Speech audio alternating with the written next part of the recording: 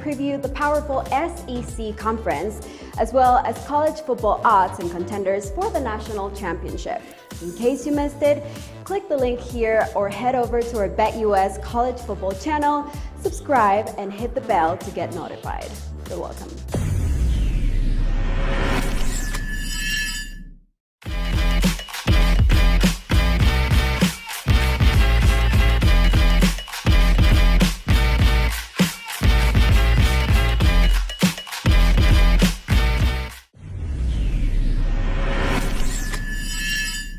Week 1 of the college football season is here, and you know what that means. It's time to play some bets. You can make every bet count with our college and NFL featured and free events.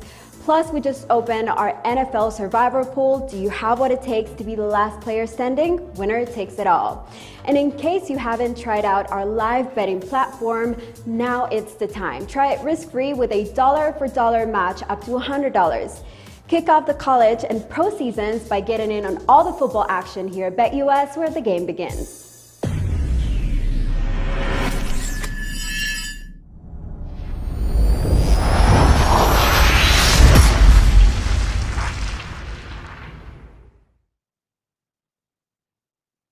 Welcome into the BetUS College Football Show. And of course, this is the Week 1 slate part 2.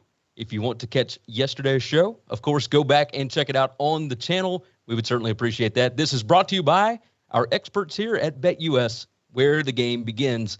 Go ahead and let you know.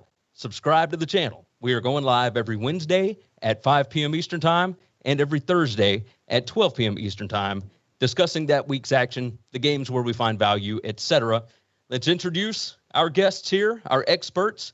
To the left, we have Parker Fleming. You can find him on Twitter at StatsAwar. He is our analyst. And to the right, we've got Kyle Hunter, an award-winning professional handicapper. You can find him on Twitter at KyleHunterPicks. Now, let's get to what you're really here for, and that is the promo code, of course. NCAAF 2021. You go to betus.com, where the game begins. That's going to give you a 125% deposit bonus, up to $2,500. It's a ridiculous deal. I cannot stress it enough that you need to take advantage of it right now. Again, the promo code NCAAF 2021. There is a link in the description. Now, I've already said to subscribe, but here's what we need from you. This show is free. We come on here. We have a good time. We want you to jump into the chat. We're going to have a Q&A at the end. But like the video and make sure and hit that notification bell for us. We certainly want that because that way it lets you know exactly when we're live. I've already told you the times, but in case you forget, that notification bell will help it out. Gentlemen, how are we doing? Parker, you feeling good today? I am. Ready to talk some more football, ready to watch some of these games. I mean, we got a real live Boise UCF tonight, like a real live football game. Yes. So I'm pretty excited. As we got to watch some last night. Kyle, everything going well with you? Did you watch UAB last night? Did you see the dominant Bill Clark defense? I really didn't, but I'm looking forward to the games tonight. And, you know, Ohio State's going to be on here in my household. So looking forward to all the games, though. Absolutely. Well, with that said, let's go ahead and dive into our first game. And this is going to be a Saturday noon game, Penn State at Wisconsin. That's right. We're going up to Camp Randall. We are going to have ourselves a James Franklin and Paul Chryst battle. And this is an awesome game. The line sits Wisconsin -5.5 right now. Total is only at 50. So not too crazy. If you like the lines on the money line, you got +180 here. So prevailing thought, I believe, is that Sean Clifford has to take a massive step forward this year under new offensive coordinator Mike Yurcich. But, you know, with the running back core a little more strength this year, a little more of a strength this year, I don't know if that's necessarily true. We can talk all kind of numbers. Parker, I know that you like Penn State in this matchup. We'll start with you. Go ahead and tell me why you like Penn State here. I think that Wisconsin played so few games so sporadically last year that we really don't have a ton of information about who Wisconsin is. And I think that they're a little bit overrated by, you know, or perceptions inflated by games against Illinois, a pretty poor Michigan team, and then an absolute blowout of Wake Forest where, you know, in that game, they got outgained in total yards almost 2-1 because they were starting every drive in Wake Forest territory. So Wisconsin, I have at 106 in EPA per play. Of course, not that's not opponent adjusted. They're probably more in the 60s if you account for opponent there. I do have their defense as 10th overall. So a really defensive heavy team. They're going to want to play slow. Graham Mertz, I think they're going to want to run the ball and then try to get Mertz over the top and kind of get the big play here. And I think Penn State's defense will be a little bit better suited. They've got a transfer from Duke along the defensive line that's going to be really, really disruptive. They've got a lot returning in the secondary there. And then I think on offense, they were 96th overall last year, 91st in the rush, 71st in the pass. They just could not get anything going either way. They really clammed up in the red zone, which is really their struggle last year. They, just kind of changed their play calling entirely as they got across the 40. And so I think with Yurchik there, they're not going to have to worry about kind of the particular mix without saying too much. Kirk Soroka needed 2 downfield wide receiver threats, and they really had a tight end and just a wide receiver. So last year they really didn't have a good fit. I think Clifford, with a full offseason of work, their offense will not be 96th in the nation again. And so I like their big play potential on offense against a Wisconsin team that's going to try and limit possessions. I think that Penn State will make it count, and I think 5.5 is a fine line here. That certainly makes sense. Wisconsin's defense big on stopping the run, but they were susceptible to the deep pass. Now, Sean Clifford did not show a propensity to do that last year, but I do think with the change in offense, we could certainly see it, especially in this game. Kyle, give me your thoughts on this from a numbers perspective. Yeah, I think Penn State's a team that has the best tailback tandem in the Big Ten. Really good running backs. I think they're going to be very good all season. Berger's really good for Wisconsin. They have a Clemson transfer as well and a couple highly rated recruits. So these are 2 teams that I think it's going to be really interesting to see who can stop the run, who's successful running the football. I think Graham Mertz is a really big key in this game because we saw Mertz can be very good. He wasn't consistently very good last year. Do we think that he's going to take that next step forward? He was a highly touted guy. I think he's better than what he showed for most of last season. Penn State was clearly better than their record last year. I still don't trust James Franklin a lot in these big spots. It seems like he's found a way to lose some of these games, but here we're getting plus 5.5. It's hard to disagree in a game that seems like it should go down to, final possession, take the 5.5 points. I think Penn State's defensive line is down, so I do think Wisconsin could move the ball a decent amount here. This total is right where I made it, so no lean on the total. I'm going to pass on this game, but I do think this is one that you're going to want to tune into for sure. With that said, let's move into the official picks for this game. And Parker is going to ride the plus 5.5 here. Now, I'm going to pass on it. I'm terrified of James Franklin in these situations. I want to see what he does here. But, Parker's in on it, and Kyle and I both will pass. So that is going to move us to our next game. And we are moving into the 3:30 Eastern time slot. And the first one is Marshall and Navy. The line sits Marshall minus 2.5. Now, this is at Navy here, so Marshall is going on the road. Money line, if you are a Navy fan, plus 115 here if you think that they can get the win. I don't have much to say about the total, but Kyle might have something on that here in a little bit. I will go ahead and tell you, Marshall 2-0 against the spread as a road favorite last year. Charles Huff, this will be his first game as a head coach going up against the veteran Ken Niumatalolo. Marshall defense was number 1 in scoring defense in 2020. They only allowed 96 yards rushing per game, and I think that defensive line is going to be up to the task again, along with those linebackers. Grant Wells, the quarterback for Marshall, he was awesome until the last 3 games when the offensive line was absolutely decimated. I love Marshall in the spot. I think the offensive line will be good. I don't think that Navy has any kind of a pass rush to get to Wells. And the Marshall wide receivers have a major size advantage over the Navy secondary. I love Marshall in this spot. I've actually got the number at 7. Let's start off with you, Kyle. Do you have any thoughts on Marshall and Navy? Yeah, Marshall's rushing defense is so good. They were 2nd in PFF rushing grade defense last year. I think they're going to be very good again this year. I did want to say, I think it was stunning that Doc Holliday was fired at the end of last year. As good as he had done here, I think it's hard to find a more surprising firing here in the last 3 or 4 or 5 years in college football. How does that affect the team? I do think that they like their new coach, so I would assume that Marshall will be ready for a game like this. Navy was so weak last year compared to what we're used to seeing from them. Navy 3.68 yards per carry last year. if they're only that efficient running the football in general, Navy is not going to be winning very many games. I do think Navy's defense is a fairly good defense. They're a pretty veteran group. I certainly lean to the under in this game. And I will say that, it's hard to take unders at a total like 47, but you got to remember the odds makers can only set the total so low. If it's on a bell curve, most of the scores are going to be in that 49 to 59 range. So the totals that are really low and the totals that are really high sometimes can have value because you can only set it so low or so high. So I think Marshall's a team that has a much higher upside than Navy. If I had to bet a side in this game, I'd be betting Marshall. I don't trust Navy enough, but my strongest lean here is the under. Parker, you got to lean on this game.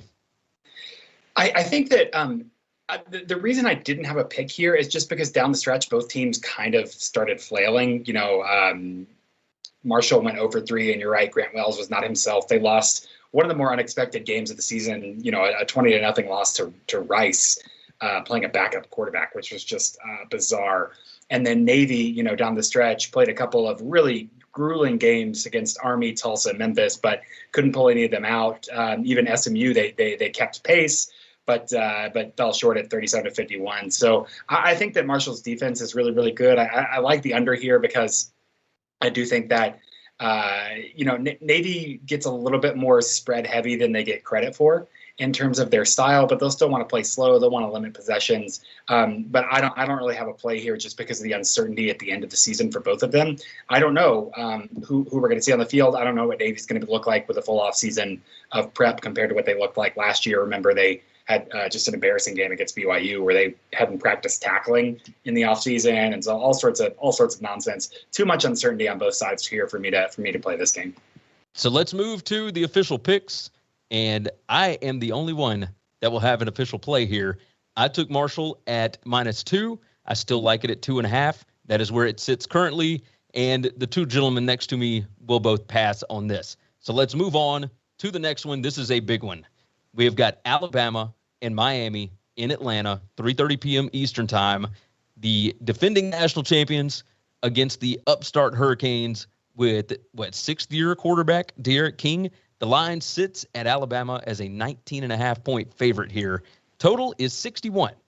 Now, Manny Diaz moving into his third season. You've got Rhett Lashley, the offensive coordinator, in his second season. This reminds me of the 2014 Alabama-West Virginia game in Atlanta, that Alabama was a 20-point favorite in that spot, ended up winning the game 33-23, but they were changing over offensive coordinator. They were changing over quarterback. They had a bunch of guys missing from the offensive line. The defense was good, and Saban decided, you know what, we're not going to take a whole lot of risks here. We are going to run the ball and play defense. And I feel like that's the same thing that could happen here, especially with a young quarterback with Bryce Young. Parker, I know that you like this game. Let's swap back over to you. Tell me your thoughts on the Hurricanes. The reason that I am in favor of the Hurricanes here is not because they'll win this game, but because I think 18.5 points is way too many. I think that we have a really strong backdoor cover potential with how potentially explosive Miami's offense is. So they were 32nd last year in EPA per play, only 30th in the pass, but they really were able to kind of pop off big plays, and they were able to take advantage of matchups. Now, of course, Alabama is extremely deep on defense, and I don't expect them to present many opportunities for matchups to be taken advantage of. But I think that D'Eriq King is a much better quarterback than he gets credit for. I think that Miami, I can't fault them for letting games against Clemson and North Carolina kind of get out of their way, not get out of their way, get out of hand. And so I really do think that this is a game that Miami will be able to lose comfortably, but lose in a way that they show off some of their offensive prowess. Again, you think about, you're talking about analogs of games 2014. I'd actually go last year to Alabama Ole Miss, which was 63-48, or Alabama Florida 52-46. I think that we'll see something more in the range of a shootout here, perhaps more of a shootout than Nick Saban wants. Which good, he needs every year he needs a reason to get a chip on his shoulder and really buckle down. So I think Miami will score enough points to make him have that chip on his shoulder. That tends to make sense.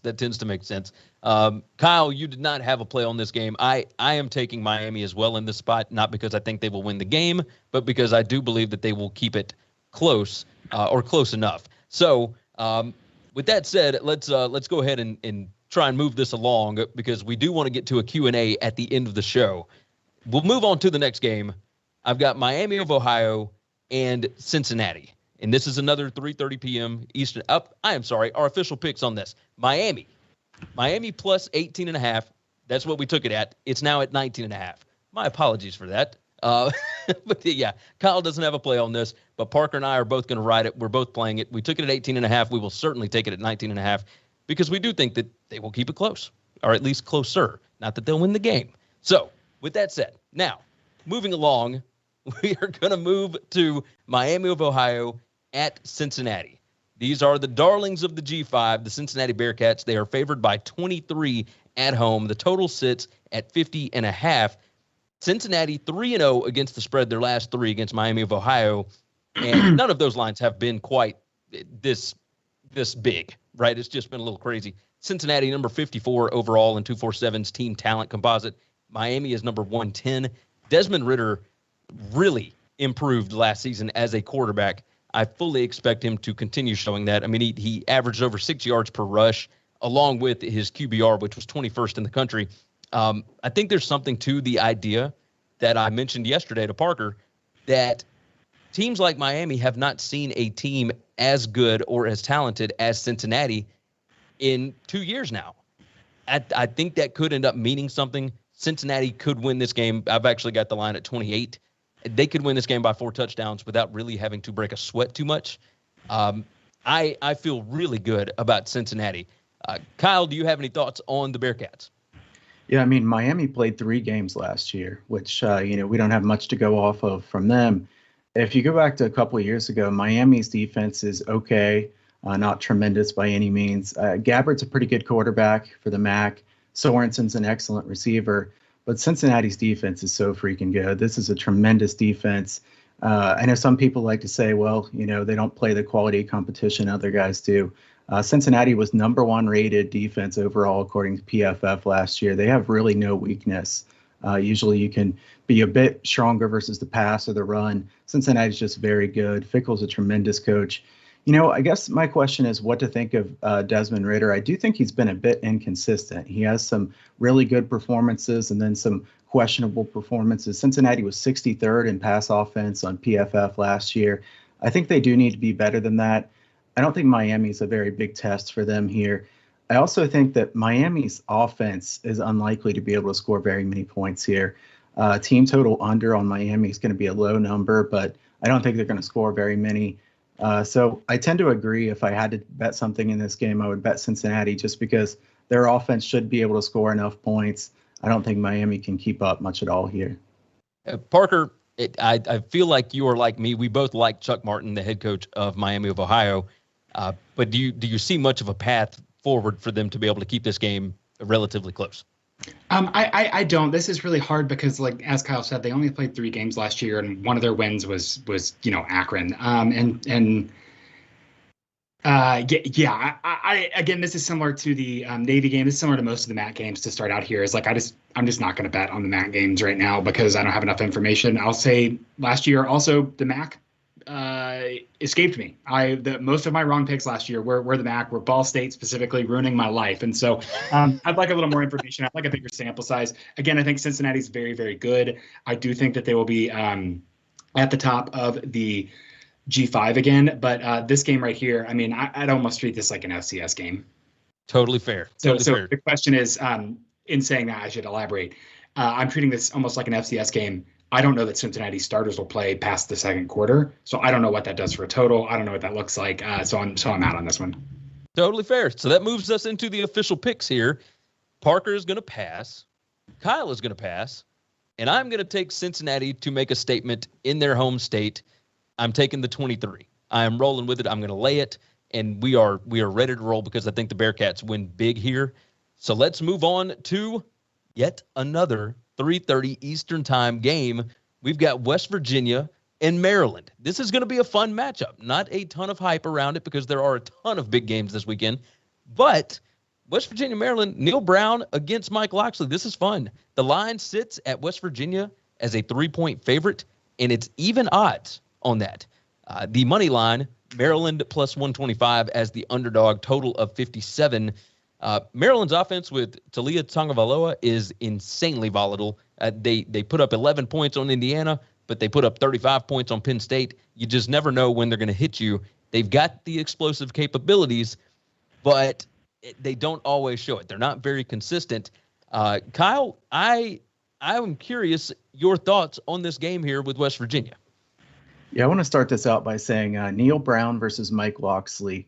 A big coaching advantage here for West Virginia. I assume no disagreement on that here from you guys. Oh, no. You can shout me out if you do disagree with that one. I will say, I know there was plenty of people on YouTube that didn't really like my Maryland take before the season. Certainly nothing personal. I have nothing against Maryland. I think that Mike Locksley, though, has not proven himself as a head coach. Maybe as an assistant, he's done a good job, but as a head coach, hasn't proven anything at all. West Virginia's defense ranked number 3 in the overall defense grade, according to PFF last year. They're good against the run and the pass. I do think West Virginia's offense is better than some people think. Doege's his numbers were really weak last year. They had a lot of drops, especially on deep balls. I think the wide receivers will be better than last year. It's not a really high bar to clear, but Letty Brown, an underrated running back, you look at his numbers, an offensive line that's improving for West Virginia. I think West Virginia can score more points here than most people think. I think their offense is underrated. And Maryland, sure, they have a ton of potential as an offense. And I realize there's a chance that they come out and win this game by a solid margin just because their offense goes crazy with Talia Tagovailoa. But they were ranked 85th in PFF passing grade last year. So this is not an offense that we saw greatness out of week in and week out. I know that West Virginia's defense is good. We know that much for sure. Their pass defense is a difficult one to go up against. This is one of the best defense they're going to play this year for sure. I made this number West Virginia -6. So if you're going to give me 3, a key number at even plus 100 juice, I have to take it. 3 being a key number, 4 also being a key number. I think West Virginia is a pretty good team, a very well-coached team. So I'll take West Virginia in this one. That makes sense. Parker, I know that you are a Big 12 guy. I wrote down here, will West Virginia defense be just as good, even with defensive end Pooler and safety Smith transferring out? Give me your thoughts here. Yeah, they have a couple transfers that are going to address that. And, talking to some of the West Virginia guys, they feel pretty confident with the turnover that they've been able to. They feel like they've made selective turnover. Obviously, losing Tyke Smith is huge. Big 12 freshman of the year on defense, or all conference, I think, on defense. And so a huge loss there. But again, for as much as Neil Brown has talked about his offenses, like these teams have always been defense heavy, and this team is very, very defensively competent. Again, the reason that I'm not playing this is because I do believe in Jarret Doege. I will spare our viewers here, but if you want a Jarret Doege monologue, on my podcast, we did a really deep West Virginia dive, and I do think that they're underrated. I think if you look at some of the pressure numbers, Doege from a clean pocket last year had a similar completion percentage or accuracy percentage as like Matt Corral. So, of course, the depth of target is different, and, pressure is a function of a quarterback and everything, too. But I think there are some signs to say that they could, not be playing 3 freshmen on the offensive line. They will improve. But the reason I'm not playing it here is because Maryland is so volatile, and West Virginia's offense is so volatile that I can see any number of situations happening where this gets weirdly pointy, where this gets extremely one-sided, where Maryland pops off 2 big plays and then doesn't move the ball at all. Remember Miami-Louisville last year? I could see a game like that. So this one, again, I know early in the season I keep talking about uncertainty is high. Uncertainty is high. And so for games like this where I've got uncertainty on both sides and kind of that asymmetry, I don't have a play. But this one is definitely one that I'll be watching. So with that said, let's move to the official picks here. And Kyle, he has taken West Virginia at -2.5, but as he said, he is also going to lay the 3. I'm going to stay away from it because I am terrified of Maryland, and I think that I know what I'm getting from West Virginia. If I had to go a certain way, I would certainly go that way and lean the Mountaineers, but I am not going to play it. So, and Parker, of course, is going to pass on this one as well. Moving forward, yet another 3:30 p.m. Eastern time game. And this would be Indiana at Iowa. The Big Ten just starting off with some big-time matchups. Iowa currently a 3.5-point favorite here. And, we got the return of Michael Penix Jr. I feel okay about that. He was 53rd in QBR last year when he was healthy. and only completed 56% of his passes. Was Tom Allen's team for real last year? I kind of feel like I know what I'm going to get from Kirk Ferentz. I know that the defensive line has got some turnover this year, but if there's anybody that I trust to rebuild a defensive line, it would be defensive coordinator Phil Parker and that Iowa team. I feel good about Iowa here, but Parker, you're going to give me reasons why we should probably look at the Hoosiers, right?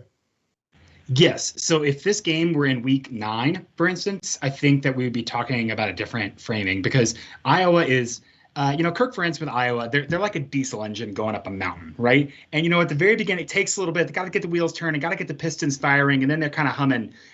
They clearly do not have a good quarterback. They clearly do not have an offense that inspires confidence or even excitement, even in fans. And so I think that they are going to be kind of a slow plodding team. I do think that Penix, back from an injury, has the downfield threat in Ty Freifogel, has some transfers at running back. Their offensive line was really, really bad last year, and I think that they will be better this year. So I do like Indiana's explosive play potential. I do like their defense under Tom Allen giving that kind of inept Iowa offense some trouble. And so I think that Iowa's going to take a little bit of time to get started. I think this being a conference game at the beginning of the season. Looking at the QBR, you said that, and the big thing there is that that's split into like running and passing. And last year for passing, Michael Penix was 73rd in the passing component of QBR. But if you look at, he didn't really take a lot of sacks. There was a lot of pressure that he was able to avoid, which kind of dings his passing grade because he's throwing on the run, he's having to make snap decisions, he's having to check down, when in reality, those should almost be counted towards his sack EPA. I think he was pressured on 31.7% of his dropbacks last year. Yeah. So I expect that to regress. 2019 was only like 19%. I did a little quarterback model and looked at improvement year over year, and pressure was one thing that really, really changed opportunity. And Penix was one of the biggest drops year over year, and I can attribute almost 60% of that drop to that change in pressure. So I expect him to be much more well protected, and for their scheme to account for, how do we make sure he doesn't throw on the run? He also has the running ability that I think that Indiana should win this game.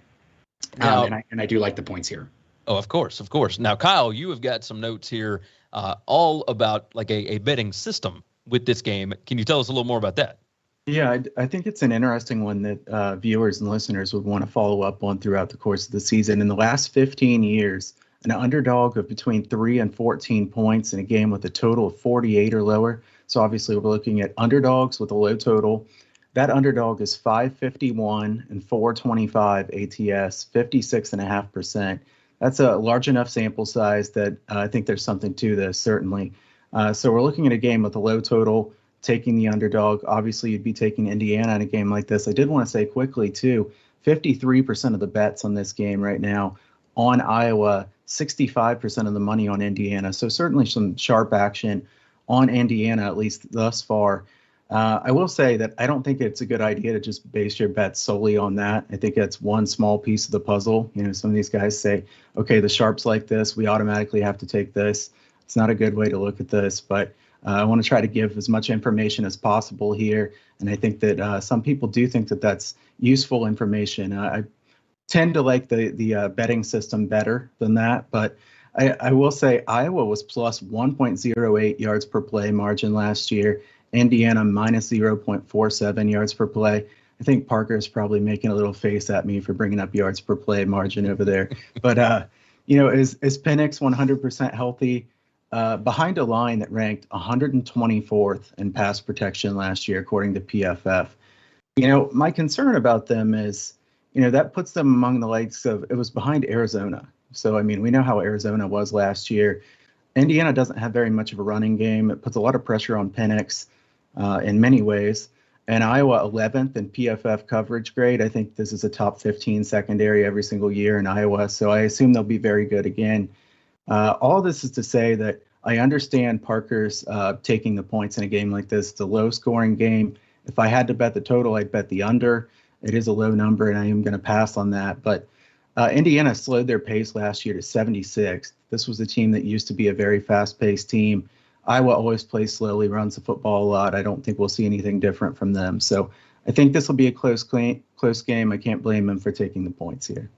So let's move into the official picks here. And Parker is the one that has the play. He's taking Indiana plus 3.5. And like Kyle said, don't blame him. Don't blame him. Kyle would lean the under. I am going to pass on it. I do feel like Indiana is getting into Iowa's type of game, and I don't know that you want to do that in Kinnick, but we shall see. So that moves us into, we've got 2 more games. So let me go ahead and remind everybody, we will be doing a Q&A at the end of the show. And these games that we have decided to hit on are the ones where we feel like there is the most value. If you do have a question about a game, jump in the chat. We've got somebody curating. We will go through and answer as many as we can at the end of the show. Next game up, 7 p.m. Eastern Time. Syracuse heads to Ohio. We don't have Frank Solich anymore. Ohio is a 1.5-point dog to the Orange at home. Total sits at 55.5. It's maybe Dino Babers' last stand. Tim Albin is the offensive coordinator now he's the head coach for Ohio, but he was the offensive coordinator for Frank Solich since 2005 at Ohio. I don't expect a lot of changes at all with this Ohio offense. And, again, this is a MAC team that I don't know that we didn't learn a lot about them in 2020. Kyle, I know that you feel pretty strongly about this one. Tell me what you know about the Bobcats. Well, I mean, this is more a fate of Syracuse than it is a bet on Ohio for me, certainly. Syracuse managed to go 1-10 last year with a +3 turnover margin. That's really hard to do. You're not going to see that very often at all. 2 quarterback system for Syracuse. I don't think either one of them are very good. A terrible offensive line in front of them. You wonder if they could be as bad as last year, but I don't think they're going to be much better. I think Ohio can stop the run well enough here to make Syracuse beat them with the pass. Now, you could argue, and I understand that argument, that Syracuse has some pretty good wide receivers versus an Ohio secondary that doesn't see this much talent on a consistent basis. So that would be an understandable point on Syracuse, but I want to see them be successful passing before I trust them to be successful against anybody because they've been so weak. I think Ohio, even without a great pass rush, can probably bother them here. The thing about Ohio, too, is I think their offensive line is strong enough that they can run the football pretty consistently in a game like this. They have a really good backfield, several good running backs. Both of their quarterbacks, Rourke and Rogers especially a good runner, Rourke not a bad runner either. I really think they can run the ball, play slowly. Ohio's tempo is very slow. I don't think Syracuse will see the ball too much in this one. I think the Syracuse defensive front could wear down in this one. Ohio's only been a dog 6 times at home in the last 10 years. So that's pretty rare. They're 5-1 ATS in those games. I will say I don't think that matters very much because a lot of those were years ago. But it's interesting that they haven't been a home underdog, and they're home underdog here to Syracuse. I mean, Syracuse has to prove something to me before I want to trust them to be a road favorite against anybody. And Ohio's not a great team, but this is a solid enough MAC team. My number here was Ohio -3. So if you give me plus anything, I have to take it in a game like this. So like I said, this is more a fate of Syracuse, and I want them to prove it to me without having to fade a team like this as a favorite on the road. You talked about Syracuse's wide receivers and whatnot. We really didn't get to see them because the offensive line didn't give the quarterbacks enough time to even get the ball down the field last year. So I am curious if they have improved in that at all. If not, even a defensive line and linebacker core like what Ohio has will be able to get pressure. It should be an interesting game nonetheless. So let's move into the official picks. Parker, I know you don't want to talk about the MAC teams, so we'll dump off of that one. The official pick here, Kyle is rolling Ohio +1.5. I am staying away. I don't know enough about it. I tried to get some info. I know what Kyle is saying, and I get where he's coming from, but I'm staying away, and so is Parker. That is going to move us to our last game before the Q&A, and I know that Parker is all in on this one. Louisville at Ole Miss on Monday night. Labor Day night, Ole Miss all the way up to a 10.5-point favorite here. The total sits at 75.5. These were two defenses that were not great at stopping anybody. They both lost a lot of skill players. Ole Miss, 3.3 points per drive last year. That was number 10 in the FBS. Louisville, number 114 in defensive returning production, 58%. And I don't know what the feeling is around Louisville right now, because there were a lot of people mad at Scott Satterfield with the way that he was looking around at other jobs last year. So who knows what to expect out of this. The only thing that I do know to expect is that this game is going to be a whole lot of fun. Parker, give me some thoughts on the Lane train over in Oxford. I think that this is going to be one of the most fun games this weekend, which is just fun to have one on week one that's going to be, so exciting. I don't know how Louisville keeps getting in the crosshairs here where they have to play a very explosive team week one of the season, but, trial by fire, and you kind of get prepped for that. You kind of took the words out of my mouth there. Louisville loses so much on defense, and this Ole Miss offense with Corral and the offensive line he has around him, the skill players almost don't matter. They do matter, but they're going to have the guys, is what I mean to say there. So I have Ole Miss as the 7th best passing offense last year. I have Ole Miss as the 13th best overall offense. And one thing that's really, really interesting, they don't get a lot of, I talk about quality possessions and that echo rate. They only had an echo rate of 66%. And their points per echo was 80th. So what that means, Gary, is that they're not getting scoring opportunities often. Like, they're not going to drive the ball and get into your 40.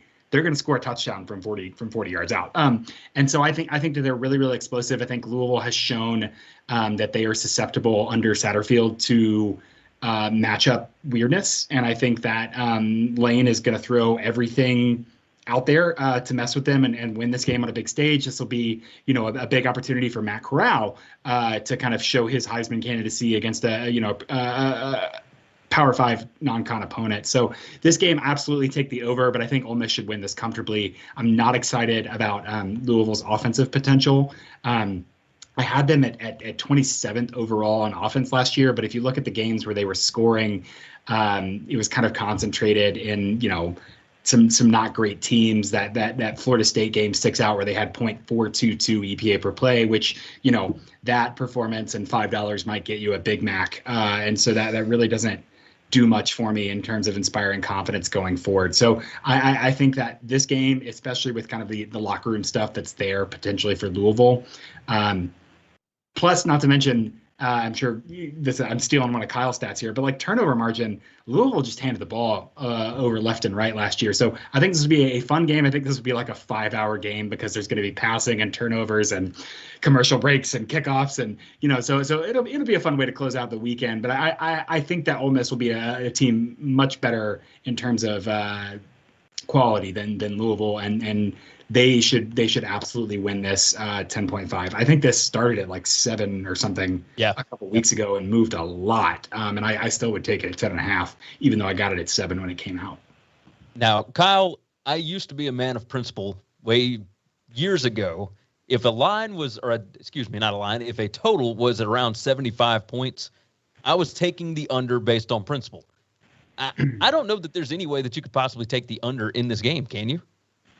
Yeah, I couldn't take the under in this one. I wouldn't want any part of that. I feel like if you take the under in a game like this, it's not going to be very much fun to watch this game. There's going to be so much explosive plays from both sides.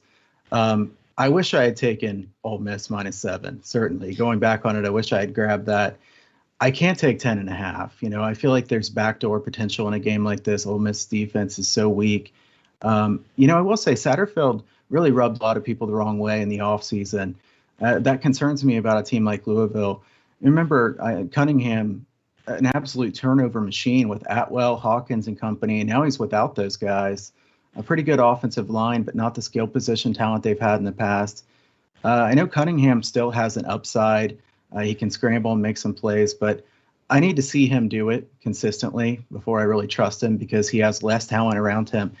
I think that, Matt Corral is the best quarterback in the SEC. Morgan at wide receiver certainly hurts, but they have some really good running backs. The offensive line graded out better and better as the year went on last year for Ole Miss. That's something that you can kind of look at the PFF grades and see that this team was getting better and better on the offensive line. I think they'll be much better on the offensive line this year than they were last year. I think Louisville has very little chance of stopping Ole Miss in a game like this. The question is, how many points is Louisville going to score? So I will say, it's hard to take over 75.5, and that's kind of what Gary was alluding to. I don't like doing this. I don't think I'm going to bet the game total in this one. This implies a team total of maybe 42.5, 43 on a team like Ole Miss. I lean over on that. I think I'd rather take that than I would the -10.5 because I think there are definitely situations where this could be just an epic shootout of a game. So I like Ole Miss team total over if I have to bet something here, but I'm fired up to watch this game, guys. When I saw Parker put this one on our preview sheet, I was thinking, yes, we have to talk about this game, definitely. So this one's going to be a lot of fun. That was my note. My note was like, how do we not talk about this game? Yeah. Oh, yeah. Now, you brought up the Ole Miss offensive line.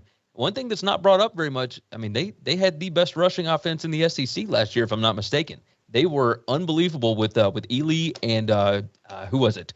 Cooper is the other? No, not Cooper. Either way, the running back core is legit, and Ely is going to be an NFL back. Absolutely. So let's move to the official picks here, and we have got Parker at Ole Miss minus 10.5. I'm going to stay away from it. It got a little bit too big for my blood, but that's the way it goes. And Kyle is going to lean the over. Maybe toss a little pizza money on that, and it should be fun. This is one that would be fun to bet the over or bet the team total over for Ole Miss, which, like you said, should be implied around 42, 43 points with that. So hope for a lot of points on Labor Day night. Now, with that said, we're going to jump into a little Q&A, and we did have some questions in the chat. Of course, the first question that we get here was Georgia and Clemson. Everybody wants to know what to expect from the Tigers and the Bulldogs. It is a top 5 matchup. It's in Charlotte on Saturday night. Big time broadcast. It's where game day is going to be. The line is at 3 right now, if I'm not mistaken. I'm trying to pull it up as we speak. But I have loved Georgia all throughout this offseason. I feel really good about this team. But I am hearing rumblings, and none of this is substantiated. None of this is verified, whatever. I hear that there may be some COVID issues on both sides. We can expect to hear something more about that on game day, so I'm not going to touch it right now. Parker, do you have a feel on this game at all? I just don't see there's a lot of value. I mean, it's +3 for Georgia at 110 or -3 for Clemson at 110. I don't think there's a lot of value there. I think this is going to be a great football game. And, with what we knew, even with earlier lines, what we knew, I probably would have leaned more towards Clemson. But now, I haven't heard anything about availability or anything on the rosters. And of course, we'll see. The thing I have heard is that Clemson doesn't have a center. Clemson doesn't know who's going to be anchoring their interior offensive line. And Georgia has some absolute monsters along the defensive line. And that could really, really throw off what Clemson's going to try and do. And so I think that I would lean more towards a money line bet against Georgia. We talked about in our preview, let's wait for Georgia to lose this game and then bet on them to win the national championship. Yeah. I think that I'm still consistent with that, but I think I would go, a pizza money bet on Georgia money line here. Although I am still pretty reluctant.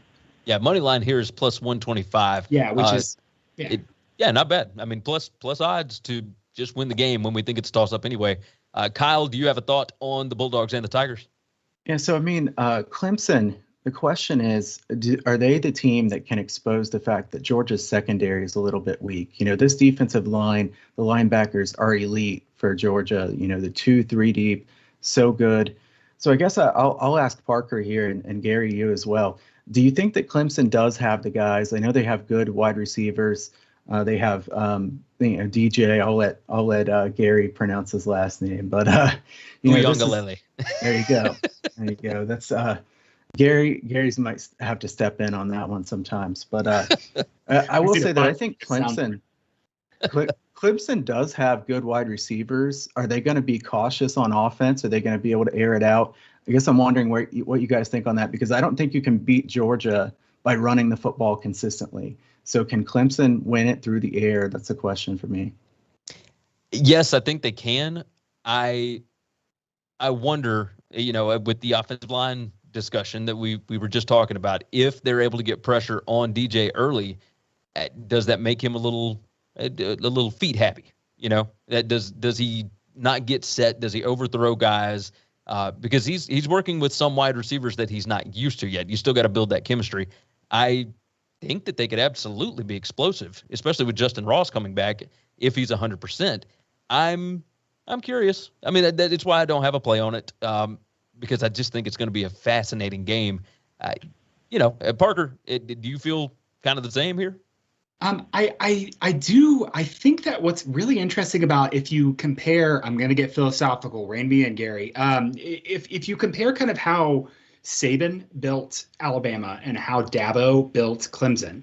What Saban did came in and said, I need blue chips on the offensive and offensive line. And I think Saban had, I did a project this offseason to research this. So I'm pulling these out of the air, but I think I'm right. I think there was like 6 blue chip linemen on the roster when Saban got there, and he took 5 a year, basically on average, starting that. And right now they have more than an entire 2 deep of blue chip offensive linemen. Clemson, on the other hand, is in the single digits, I believe. I can't verify that for 2021. I only did it for 2020 backwards, so maybe I'm wrong on that right now.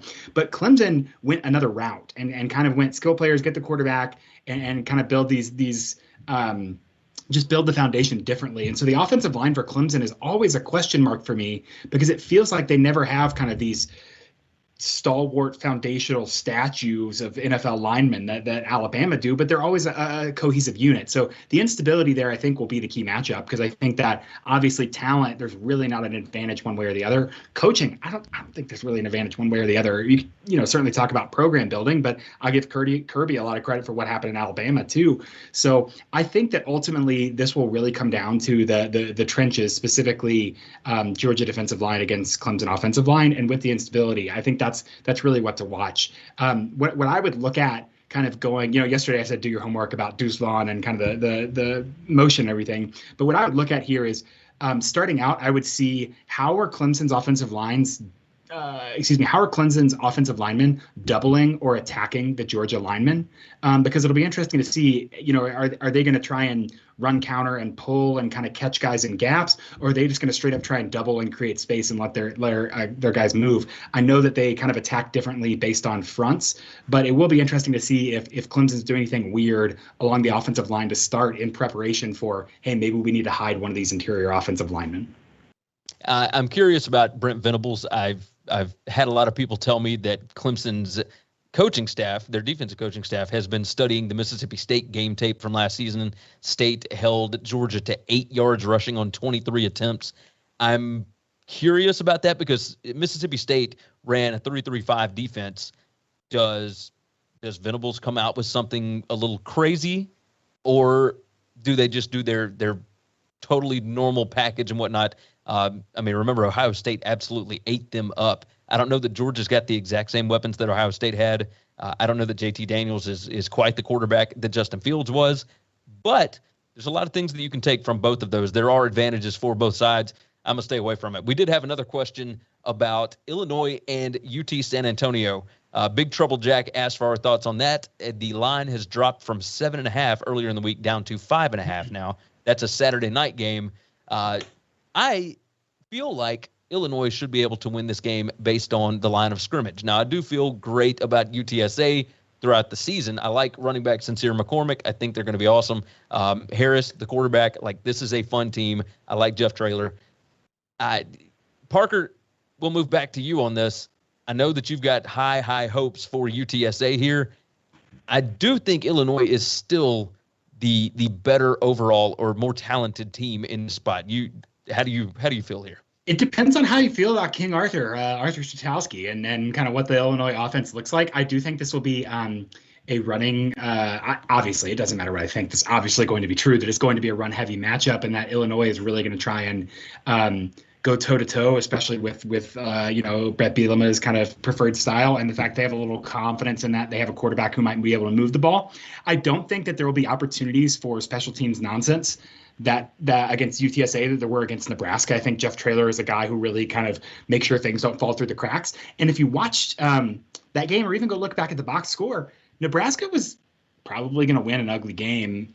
And then about 14 minutes in that second quarter into the third quarter, it just completely came apart. And then Nebraska sort of came back at the end. So I think in absence of kind of those special teams mishaps, which again don't really send me a very big signal about Illinois' quality, I think this will be pretty close. So I like UTSA here. I will say that I am agnostic about the talent differential. I think that Illinois has a talent differential, but I don't know how big it is. I don't know how much of an effect like the coaching and the offseason factors into that. So I didn't play this one, but I do think that it will be lower scoring, and I do think that it'll be close. Now, speaking of it being lower scoring, Kyle, I do want to get you in here.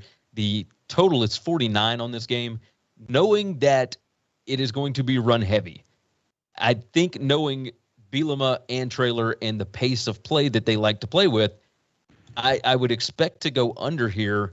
I don't know that I love it, but I might look at this as maybe like a live line or something along those lines. How do you feel about the total of 49 here? Yeah, if I'm betting this game, I'm betting the under. That's the only thing I could bet in this game. I will say 56% of the bets on Illinois in this game and 81% of the money on UTSA. So that's one of the more drastic splits you'll see. There's clearly some sharp action here on UTSA. Take that for what you will. I wouldn't want to take UTSA at the line that you have now. I mean, some of these people bet +7. That's important to remember, too. I'll try not to go on a diatribe too much here, but some of these people go on like +7 and they bet it big. And then everybody else sees, hey, there's sharp action on a game like this, and they take +5. There's a big difference there. A lot of those players that took +7 wouldn't be taking +5. So you can't just tail what somebody else did just based on that solely. I do think that UTSA will run the football a lot here. There's no way Sitkowski, Arthur is not going to be nearly as good long term. We know we've seen him before. I think that game was probably more about Nebraska not playing well than it was about Illinois being great. To me, UTSA would have been the side I would have wanted at 7. I can't take it now. The total, I think, is an interesting one because I think there's going to be so much running clock in a game like this because, those games can go pretty quick when you don't see much passing. I don't think Illinois is going to actually want to air it out too much with Sitkowski. So I think UTSA, Illinois, pretty strong lean here to the under for me. I can understand it. Now we are ready for a recap. Our official picks for today's show. Parker is riding with Penn State +5.5. He's got Miami +19.5 against Alabama. He's got Indiana +3.5 against Iowa. And he's rolling Ole Miss and the Lane Train -10.5. I, Gary, am taking Marshall -2.5, Miami +19.5, and Cincinnati -23. And Kyle has plays on West Virginia -3 and Ohio +1.5. I feel good about the slate this weekend. It's going to be a fantastic time. I feel good about these plays. I really, really do. So with that said, we are coming up on the hour. We're going to go ahead and get out of here. I want to go ahead and remind you, make sure you are subscribed to the channel and hit that notification bell because we are going live on Wednesdays at 5 p.m. Eastern Time and Thursdays at 12 p.m. Eastern Time to discuss that week's slates, where we find value, etc. And you can always jump in the chat like we just had. We had our little Q&A.